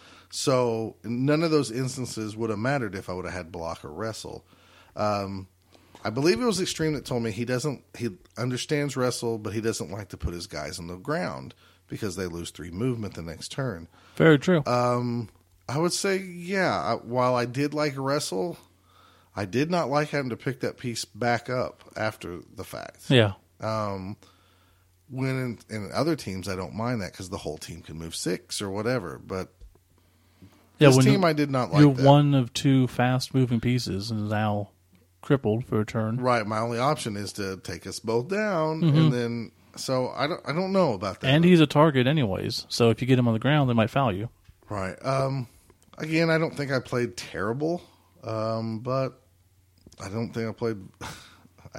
I should have beat the Goblin team. I mean, the coach did what he needed to do, but on paper, that's a game the Dwarves always win most of the time. Makes sense. So if I would have won that game and went 2-2, I'd have been happy. I mean, my losses weren't really terrible. Yeah. But see, as much as I complained about losing the first game, if I did, I wouldn't have gone. Well, that's true. Through the easy route, I guess. You're right. If I would have won the first game, who knows? I would have played second and so on. Yeah, I played Lizard Man next turn, or I play Brian too. I mean, yeah. I did not like the Lizard Man matchup against Dwarves, that's for sure. Yeah. All that extra strength. And yeah, your guard doesn't really mean much. No. Not enough. Right. So, anyways, besides that one game, I should have took kick and kickoff return with Mighty Blow. I'm probably never going to play with Mighty Blow on a team at a tournament again, unless I'm just going for a casualty award. Right. So that wrapped up, and then we went to downtown Iowa City, Iowa. Was it downtown or was it college town? I think we were in the college area at the GameStop. It was nice. But I was only, super impressed. A half a mile from where the shop was. Yeah, something like that. Maybe a mile and a half. We parked in a parking garage. Yeah. We went over to a place called Planet Pizza. No, Forbidden Planet. Forbidden Planet. What's Planet Pizza? Why do I that's have that's off of Toy Story. Okay. So the whole area was like cordoned off. You couldn't drive in. It had bars and museums and shops and live music was playing. Live music, restaurants, hot girls. It was very, very nice. So we go to the pizza place. We hang out. They've got some pinball machines and some video games. Chance demolishes me on Street Fighter. I school everybody about the history of Green Lantern. Josh talks about Star Wars, and then I'd school him why that's so bad. Let's see. Everywhere we went to eat, Josh would say, I want a hamburger, pick me one. I want a pizza, pick me one. Because he's not picky. So he had a pizza with like Brussels sprouts on it. Yeah. Which I tried and wasn't too bad. Yeah, I'm never going to try that. It wasn't too bad. It was weird, but anyways, it was good pizza. It was a cool place. It was a good pizza, yeah. I had old school video games that we played a lot of. I schooled Duder quite often with Street Fighter when I was playing Chun-Li because I don't know the combos to do any of the other moves besides press kick a bunch of times to do the combo. If you put a Super Nintendo controller in my hand, I'll dominate you. You put me in front of an arcade, I suck. So we would play the deal where we played each other, I beat him, and then we'd play the computer until it looked like we were about to get beat by the computer. Right. And then he would jump in, which a was new always challenger approaches. Ryu or Ken, because they could throw bombs at you and do it, counter everything. And then we play, and I'd beat him. And then finally he took E Honda, who can do his little fast karate chop. 100-hand slap. And move forward, which which would beat the hell out of me. So So Duder finally got his revenge after $1.50 worth of quarters, and we had a good time though. Scott was playing some, what was that? Doctor Who pinball. Yep. He was doing fairly well at that. So good time. Our waitress was incredibly hot. I don't know if I'd say hot. She's really cute. Steve, She's one day your boy parts will drop and you will like girls. She didn't. I do like girls. I liked her a lot. She was not hot level. There's different levels. I thought she was hot. Okay. I'd give her a hot. Well, okay. But she was also very nice. Yeah. And good time. Yeah, very, very fun. I was tired, but yeah, that's what a long day of Blood Bowl does. Then we went back. Didn't really do a whole bunch. Drove home. Just kind of. Yeah, I got the next day. We what did we do? We hit the gas station for breakfast. I think. We really just went that hungry. We just grabbed something and. We were kind of on a mission to get home. We didn't really stop anywhere just to stop and eat long term. And no, because we had a pretty good time. We have Arby's on the way home. We did have Arby's. I forgot. Yeah, we just went through the drive-thru. And then we had P.F. Chang's when we got here. Which was not so great. No, it was not. It was a mistake. Yeah, it was. But good time. Yes, it was very fun. Trip wasn't as bad as we were expecting. Steve says that, but he didn't drive any. I did not. But you didn't pay for gas, so. I paid for one tank of gas. Oh, okay. Steve jokes around early in the trip of, wow, if you'll drive, I'll pay for all the gas. And I was like, I don't think I can do that, but I'll try. Somehow I did it. But yeah, it was worth it. It was a lot of fun. Save a little money.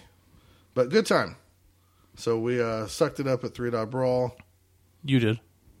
Yeah, I guess I just did. I did pretty well. The guy who researched the teams and really thought about it for weeks did terrible. And the guy who goes, Say what you say. I thought that was most logical. No. And therefore I was proven right. So it just makes you that much smarter. When I told you got to play Dwarves, that was the first team I came up with. Oh, of course. Yeah. And of course that makes me second guess everything I did. But it's all who you play. It is what it is. Great time. And only complaint maybe would be, let's see, team names, man. Terrible. If you had one. If they even had one. Yes. I played against... I don't even know what I played against. The Goblin team was called the Smooth Sea Captains. So when I sat down, I was worried that they were like elves or something. And they're all named after like Kenny Loggins, Michael McDonald, Christopher Cross. I don't get the joke that's there. But I'm kind of a name snob. So. Smooth voices. Music. Yeah. For goblins? And of course, the best was Duder's by far. Because he had fluff on his. He had a t-shirt to go with it. Oh, I'm glad you brought that up. His team was called Jefferson Airfling. Mm-hmm. And he told me when we were eating pizza, he's like, I know you like the fluff and you like the team name and mascot. He's like, but I kind of like the what you call the horse racing names, the funny pun names and stuff. And I'm like, at the end of it all, it's whatever you like. Sure. I said, I think you can pull those off well, as long as you commit to it. So he asked me, what did I think about Jefferson Halfling or whatever, Airfling. And at the time I was like, let's just not talk about this. After further thinking about it, I kind of do like his team in fluff. I probably would have just changed the spelling of Jefferson in maybe a way that looks maybe more German or something. Yeah. Like the old world. Yeah. And I probably still would have had a mascot to go with that team, like the Condors or whatever, but everybody calls them the Airflings because they fly through the air. So it's probably more both down approved than I originally thought. Because ironically enough, I've been thinking about it ever since because I loved how they were painted. They were second edition models, and I love this treatment. So I'm swaying. I'm definitely swaying. I get the pun on Jefferson Airplane, but Airfling's not too bad either. You could have one for Jefferson Starship, too. Jefferson Slanship. Well, you could, I guess. There you go. Yeah. Team for next year, Duder. Jefferson Slanship. I think my both down approved names and your both down approved names are totally different. That's for sure. Yeah. Different opinions. I'm not completely anal and crazy. Right. I am. Yes. I'll also go 1, 1, 2. Speaking of being anal about team names, let's go ahead and go on to our third segment.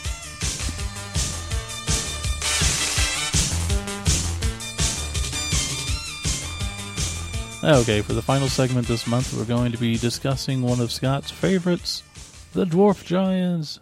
Yay! Cheering fans. No, we missed that with cheerleaders.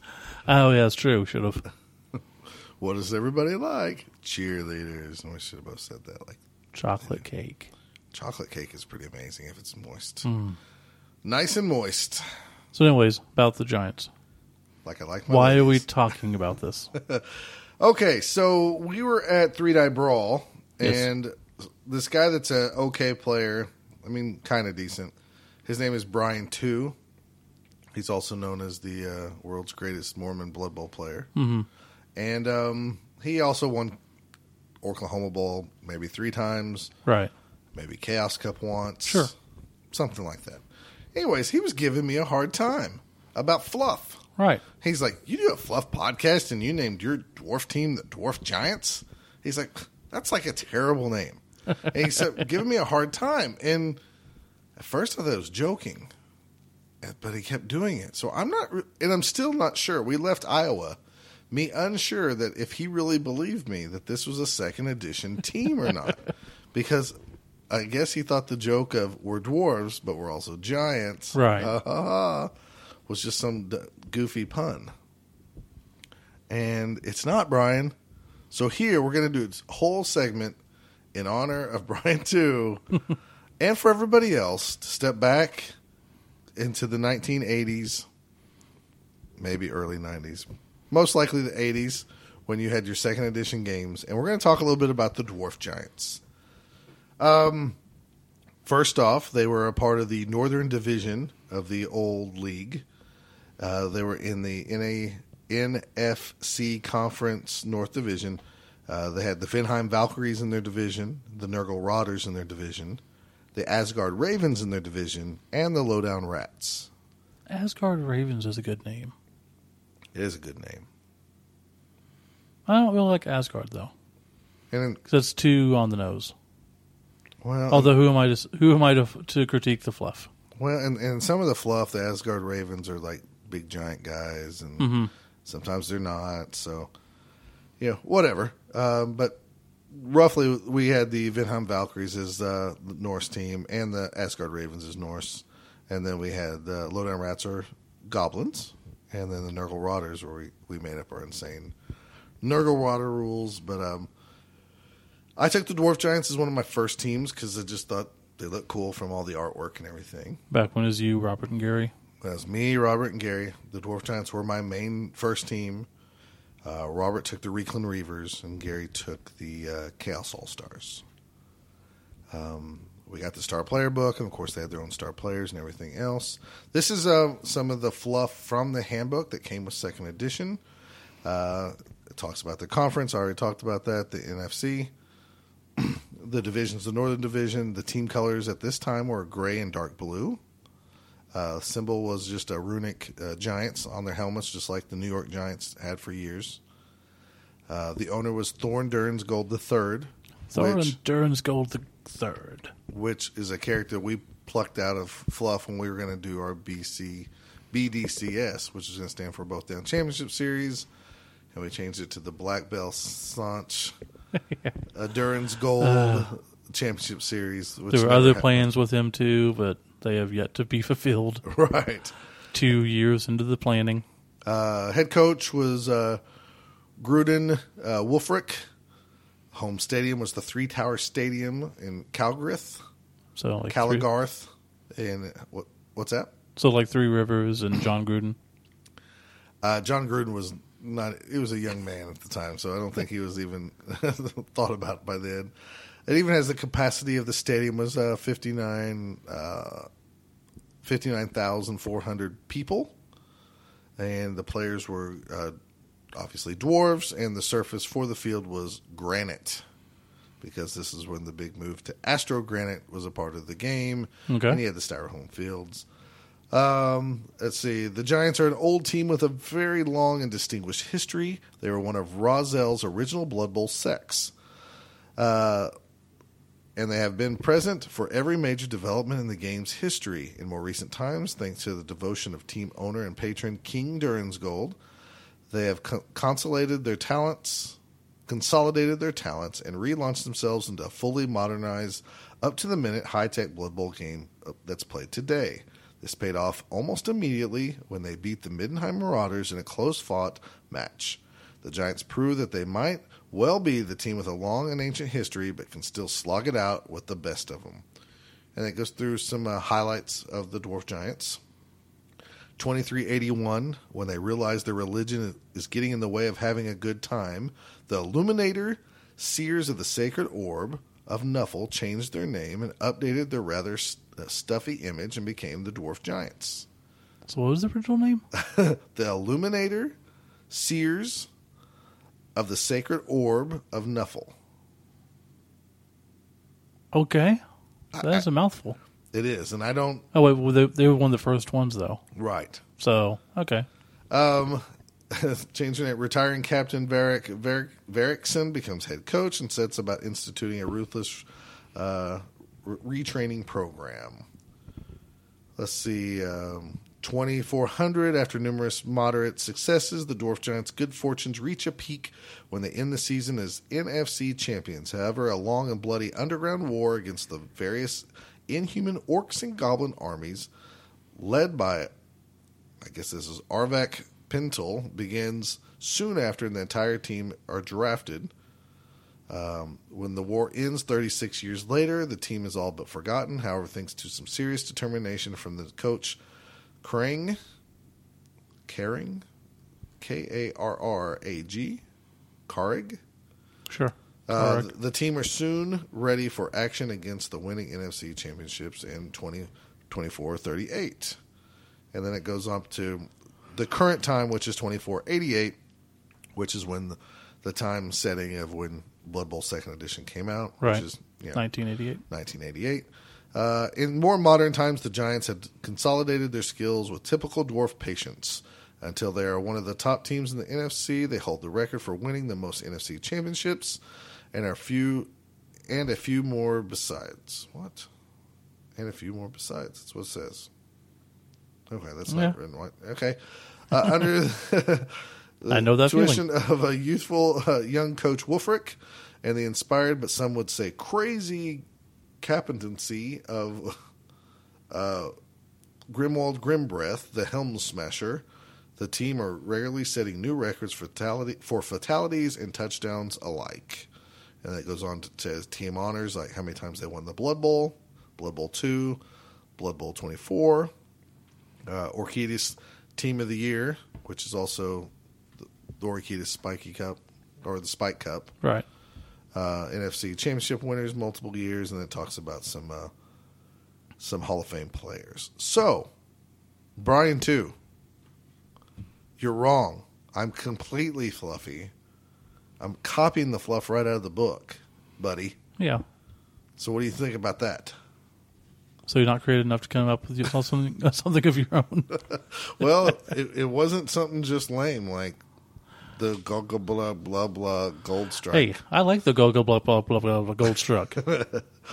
In the 2nd edition companion, they actually go into more details about the Dwarf Giants and actually has the full 16-man roster. That's where they changed their colors to blue and yellow. I believe so. I don't think it actually tells you their team colors in here. I tell you what, though, at the tournament, playing with my old 2nd edition dwarves, and I almost wondered at one point, you know how Brian Mitchell has cut off the heads of the 2nd minis and put some different heads on there. Yeah. I was losing them on the field of vision the whole game, every game. Because they're too small? I don't know if they were too small or if they had maybe too much yellow in them and they were blending in.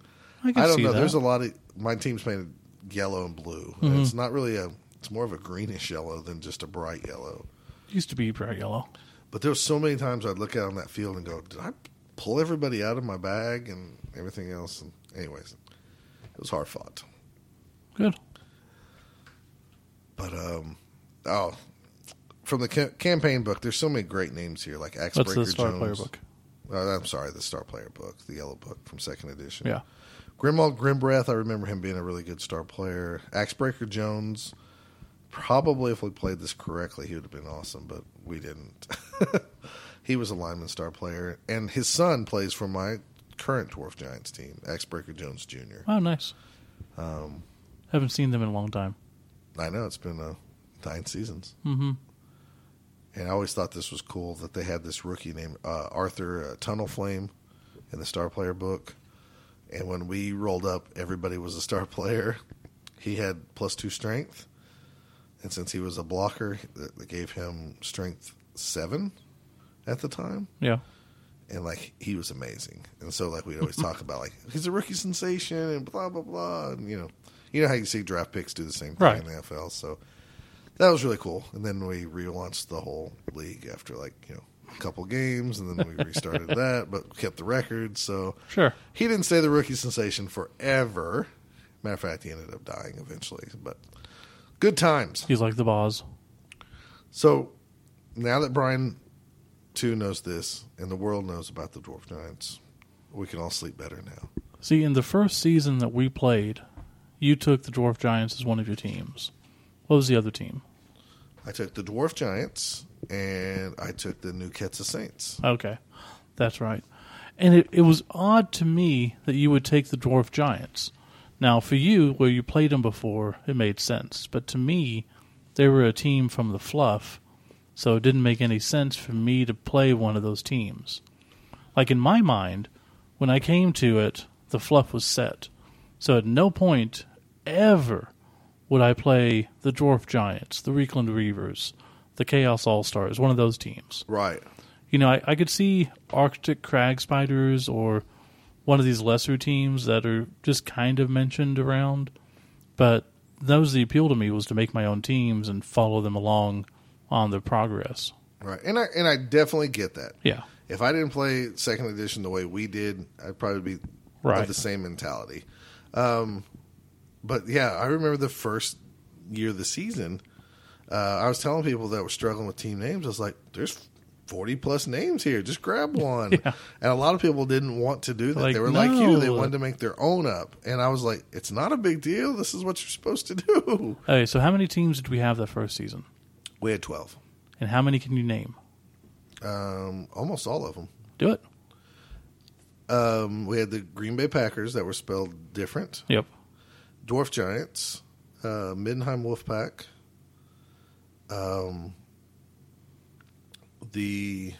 what was the Goth Girls called? Your other team. Okay, New Ketsa Saints, Campbell Claymores, Gnukenheim Giants, Skaven Blight Greys, Yep. Toxic Goddesses, There you go. It's 8. Athlorn Avengers. 9. Hold on. We can edit this, so give me a second. No editing. Dun, dun, dun, dun. Hold on. I got your 2 teams. I got Sarge's 2 teams. Got Hooper's 1 team. Got James's 1 team. We had the Nagaroth Nightmares. So there's 2 teams left. Orkland Raiders. Jimmy Christmas. Did we have the Oakland Raiders? Yeah, Gary played that one season. Oh, okay.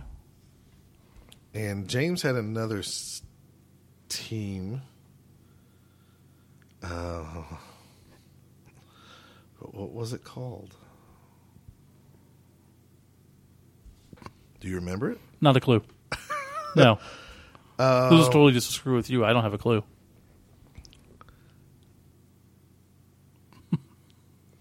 This is driving me crazy. If you at home know, please write in and let us know.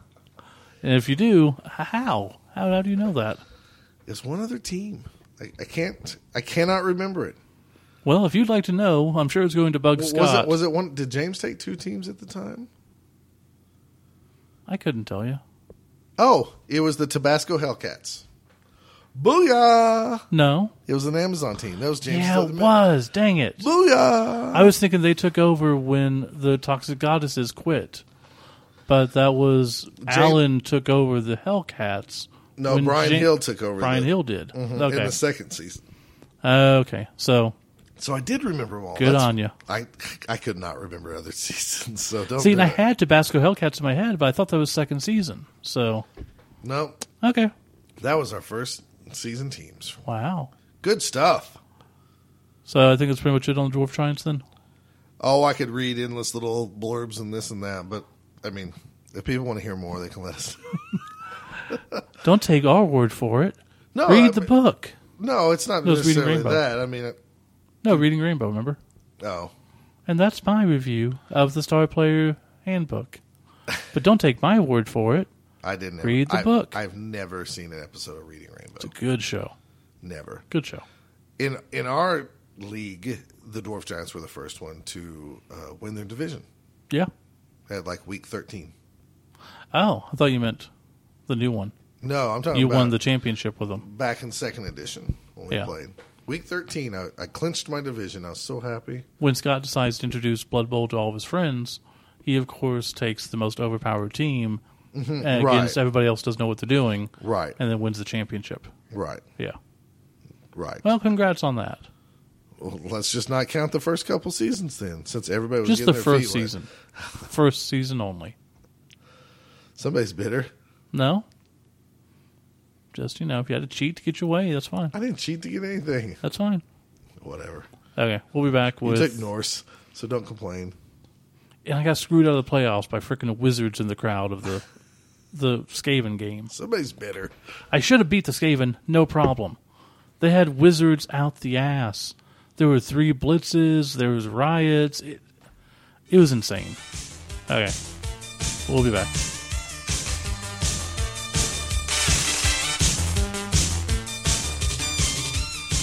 Okay, everybody, and now it's time for shout-outs, and Scott's not going to do that stupid thing anymore, so let's go ahead and get into it. Yeah. All right, let's talk about some shout-outs. Sweet. God Shout-outs! damn it. Okay. Shout-outs! Okay, that's good enough. Who we got? Go ahead. Everybody up at the tournament. Shout-outs! Derek, Duder, Shout-outs! Chance, See what you Paul, started? Drew. What? Did you break the mic? No. Oh, too bad. Dude, I rock the mic. I don't break the mic. You're a Brimalo.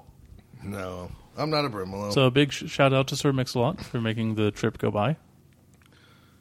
A big shout-out to Sir Mix-a-Lot, to the guys at Backspin XM Radio, to John Cena. Yes. Who else entertained us on that trip? The turkey that on the way back we saw dead. Yeah, it might have been the same one. Hopefully not. Actually, I got a few people here. I want to thank Brian Mitchell, Jason Casebolt for conversing with me over some dwarf gaming theory. And surely if you guys would have ran the team, you would have had a much better result than me. Oh, But and thank you. Speaking of Case Bolt, Okay. The bacon wrapped skulls and ones, they talked about his tournament that's coming up, and they talked about how we sponsored it, and they've got a Blood Bowl. We're both down Championship Bowl and the Delzine Bowl, and Of course. We're so cool that we rub off on all the cool kids. I know. And Jason Casebolt's a cool kid running the Golden Tentacle. we sent him stuff to give away. I know. When is that? I don't have that date down. Me neither. Go on the NAF. Listen I to will- Bacon Wrap Skulls and Ones. For, I will place a link in on our website. Okay. So if you go to our website, click on the latest episode, there'll be a link in there for the Golden Tentacle tournament. This is the third year for this? yeah, I want to I say think. it's June 20th. I'm probably 100% wrong. But Jason's a really cool guy. Has tons of fluff built around the tournament. He, like I said, Cool dice. both down bowls. I mean, Exactly. how cool is that? Although I think that's for like last place, according to Yeah, but still, better than the other people's. Yeah. There's no Slurpee bowl. There's no 3-Dot Brawl bowl. Right. There's no Bacon bowl. There's no bacon. pitch and there's no pitch invasion at all. Come back, Pitch Invasion. Come back. And Oklahoma Cast. And Some Tackle Zone. Well, Tackle Zone's never coming back. All right. Also, Jim Luft, who is maybe working on a super secret kind of side project with Steve. Yep. So we'd like to give him a shout out. As always. Ash Vontae. And what else does he do? Who, Jim Luft? Yeah. BloodBowlBlog.com. He runs tournaments on Fridays, which I think is a grave mistake, but he proved me wrong by having a bunch of people there. Sure did. But also BloodBowlBlog.com. Right. Triple B or whatever it's called. And he's kind of friends with Lord Borak. Yeah, something like that. Lord Borak's kind of a douche. So, Ash Vontae, who sent in the great letter about Crunch. He actually had the balls to call us out on our fluff. He and did. He's probably right. He is probably right. And Ash, I'm going to try to get Steve, which he doesn't know. I'm going to try to get him to replay some of those Crunch games, or maybe Alan. I was going to say, Ash, I now hate you. And we'll do it with the fluff that you've added. Ash mentioned that we talked about how the human dwarf team dominates the elf orc team. Yeah. And he said, well, we were playing it wrong. He was saying that the Bright Crusaders, which the team was built around, would never foul. And in Crunch, you would obviously foul to remove pieces off the board really easy. Yeah. He said if we did not play that way, the game would be a much tighter game and much more interesting. So, and it very well might be, because I don't remember the game though. It's the greatest point that we've had on an email about fluff is like, you guys did not play towards the fluff. And that's true. If that was taken into consideration with the rules, then he might be right. It could play completely different. So, yes, during the summer, now that our league is over for a few months, I think we need to break out Crunch and endure a game or two by trying to play with the fluff to see if it matters. The best fluff-related and the most painful email that we have gotten. Ash said he's also going to try to make it up to Chaos Cup. And he is like, if y'all go to Chaos Cup too, you got to bring your Crunch game. It's like, Ash, I don't know if I have the time to waste. So they released the information for Chaos Cup. Rules are up. Everything's up now. Right. So registration starts July 1st. July 1st. But they have a dedicated room for us on Friday night now. Did you see that? I know, but I wanted to talk to Katie about that. Does that mean they don't want us downstairs? Or does that mean we have two areas now to hang out and play in? It's a good question. They probably don't want us downstairs. Because downstairs we could stay there until 2 o'clock, 3 o'clock playing games. And with this room, it's only 7 to midnight. Yeah, but still. It's a private area. And then after midnight, if you want to keep playing, just go downstairs. Maybe so. I was just curious. I think it's cool that we have the area, though. I honestly think it's probably a good thing for people. Because I know people like to get together and play games until 5 in the morning or whatever. But more power to you if you can do that. I cannot do that. Steve's got to go, make little Steve happy and then get a nap. If Steve stays 100% not sick this time, Steve will be happy. What about little Steve? Little Steve will be happy too.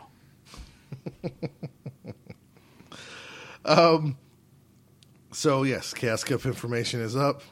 Start building your team. It looks like the rules from what I've seen does not change. I don't think so. One thing they did have in the rules packet, and I would like to point this out to everybody who runs tournaments, traditionally, if you have first, second, third, and maybe somebody also wins another award, you pull that person aside, maybe talk to them, right. or you trickle down the awards, share the wealth. Mm-hmm. They actually put in their rules best defense for a person who does not get first, second, or third. Oh. So therefore, nobody out of the crowd should go, what did the real guy get? Or whatever. You know. And for casualties with 18 is so-and-so. And then nobody from the crowd should say, what's the real total? Because they don't, if you get first, second, or third, you earn that no matter what other awards you get. You get first, second, or third, and then it trickles down from there. What if you got third with halflings? Well, that's not going to happen. So what if you did? I don't know. You have to ask Katie. I guess you get third. According to the rules, you get third. You should get both. Regardless, I think that was a nice wording. If you don't finish first, second, or third, and for like Oklahoma Bowl, I think we might adopt that. Yeah, I might adopt that. Yeah, that makes it a lot easier. That was going to be my point. And like I said, then you don't get anybody in a crowd wondering what's the true guy with. And most really, touchdowns. you should never want most touchdowns over third place or something. Right. If you get first, second, or third, you take that. Definitely not at Chaos Cup. No, dude. If I got third at Chaos Cup, Little Steve would be covered in brown stuff. Oh, that means whores. Oh, I go by whores. You go by whores. Mm-hmm. Oh, I thought it would be like brownie mix. Dude. Yeah, Little Bake Steve. those brownies, fill it with some cream. There you go, buddy. Here you go, first and second. This is why Brian, too, does not listen to us with his son. This is why we don't listen to this. Actually, I do listen to him. Next up, I'd like to thank Drew for running the 3-Dot Brawl almost by himself. He did have a little bit of assistance from Tim Chance. Lyons helped, and Chance helped. I have them on the list, too. Chance and Tim Lyons as well for running a smooth 3-Dot Brawl. It went very much on time. Yes. That was nice. I'd also give out a shout-out to all the Iowa players because I finished every game. I sure did. The one game I thought I might not, we had 2 riots that put the clock forward. But even then, we finished in plenty of time. So those guys, and it was nice. I only played Iowa people, so they played fairly quick. I think I did too. Because when we try to run a 2-hour strict game limit down here, it's a lot of usually talking and BS. 2 hours and 15 minutes or so, and some games still don't finish. But every game that I know of finished. And like I said, it ran on time. We got out in plenty of time to go eat. Yeah. Everything ran good, so hats off to those guys. And Drew for letting us stay at your place. Oh, yeah, big and shout out for... not ruining it too much. Yeah, I mean, Steve messed around with some stuff, but... You won't know. I took a whole bunch of William Shatner books. Tech War. Once I read them, I'll give them back, Drew. So, he's kept them. He's going to keep them forever. Final shout out to, at least according to my list, there's actually a couple. Jonathan Mary, who sent us the rules that we talked about last podcast. Mm-hmm. I got to look over your fluff rules with the stadiums, really cool. The home weather charts and all that stuff. Really It's a lot of stuff awesome. I wanted to implement, actually. We might just have to have a Both Down podcast where we just talk about your fluff for your league because it's very interesting. Hats off to you and the creativity of all that.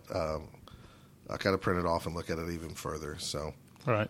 Thanks for that. And then final shout out just to all the guys: Derek, Josh, Derek Tyndall, Brian 2, Wes, all those guys we met at 3-Dot Brawl, and Duder for giving us an extra model to help with our legacy team. Oh, and shout out to that turtle. Which turtle? There's a turtle in the store. Oh, yeah. The turtle in the store. I didn't get his name. I was hoping there'd be a frog there to really kind of like mess you up. That would have freaked you out, wouldn't it? A turtle. If they let that frog free... Would you have been okay if that frog was in the cage? In the thing, yes. Okay. If it was out loose, I would not be in the store. When I first saw that turtle in that big aquarium, I was just like, please let there be a frog in there just to kind of creep Steve out just a little bit.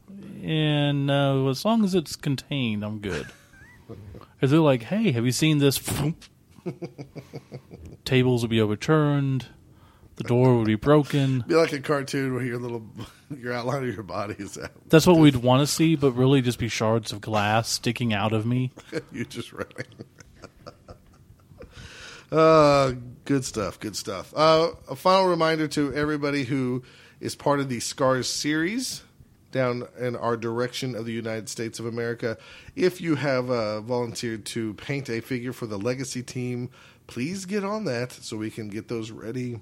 And I know it's still 4 or 5 months away, but it's going to happen sooner than you think. We need to do that too. And that's the plan for this month. I'd like to have some more on display when we go to Emerald City Cup in the end of July. Yeah. And down to Diablo Bowl at the beginning of August. So if we can all get those painted to show off, maybe we can encourage a couple more people to join in on that. I think we only have, 8 volunteers right now. Worst case scenario, we all paint an extra miniature and have a full team. But we'll figure something out. I think more people volunteer as we go on. But Duder's set the bar high. So yes, he has. So thanks again for all that. Any other shout-outs for you? No. None whatsoever? Me. I'd like to shout out John Homer, but I can't tell you why.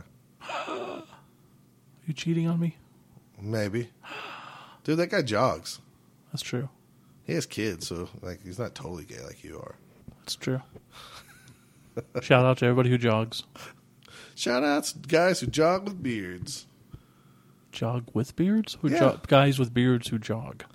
Oh, there's a totally different There thing. is. Guys with beards who jog is way totally different than guys who jog with beards. Yeah. Huh, that's interesting. Okay. And we'll leave you on that quizological conundrum. Thanks for listening. See you next time.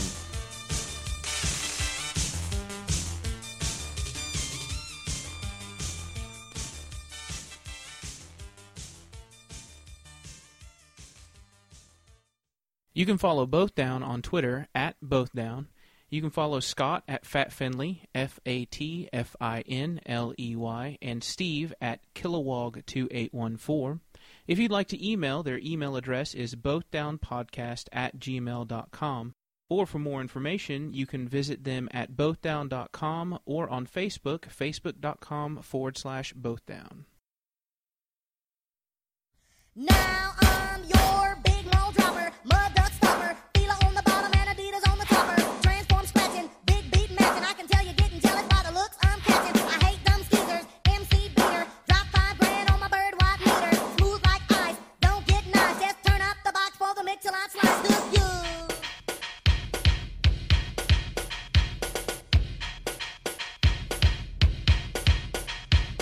Y'all ready to get busy? Now buttermilk biscuits, here we go. Sift the flour, roll the dough. Clap your hands and stomp your feet. Move your butt to the funky beat.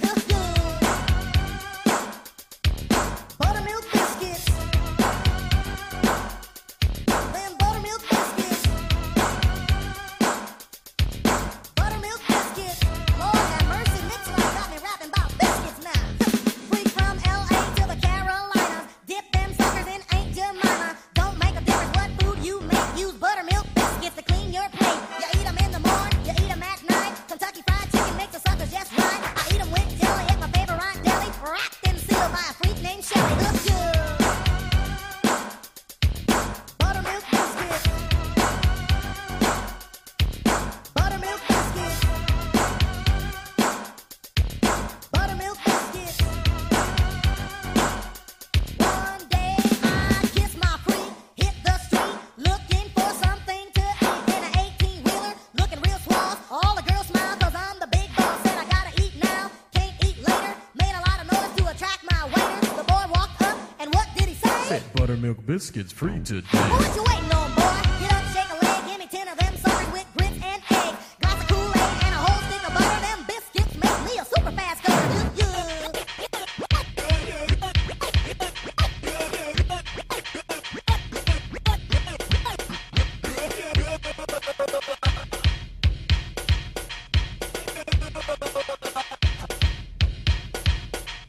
Now grab that can and wrap it in your hand. Bang that sucker till the dough expands. Put them suckers off in your oven. Grab your girlie and get a little lovin'. Add a dab of honey if you wanna get funny. Microwave the suckers if you want your honey runny. Kinda get naughty at the Mix-a-Lot party and rub them suckers all over your body. Hook you.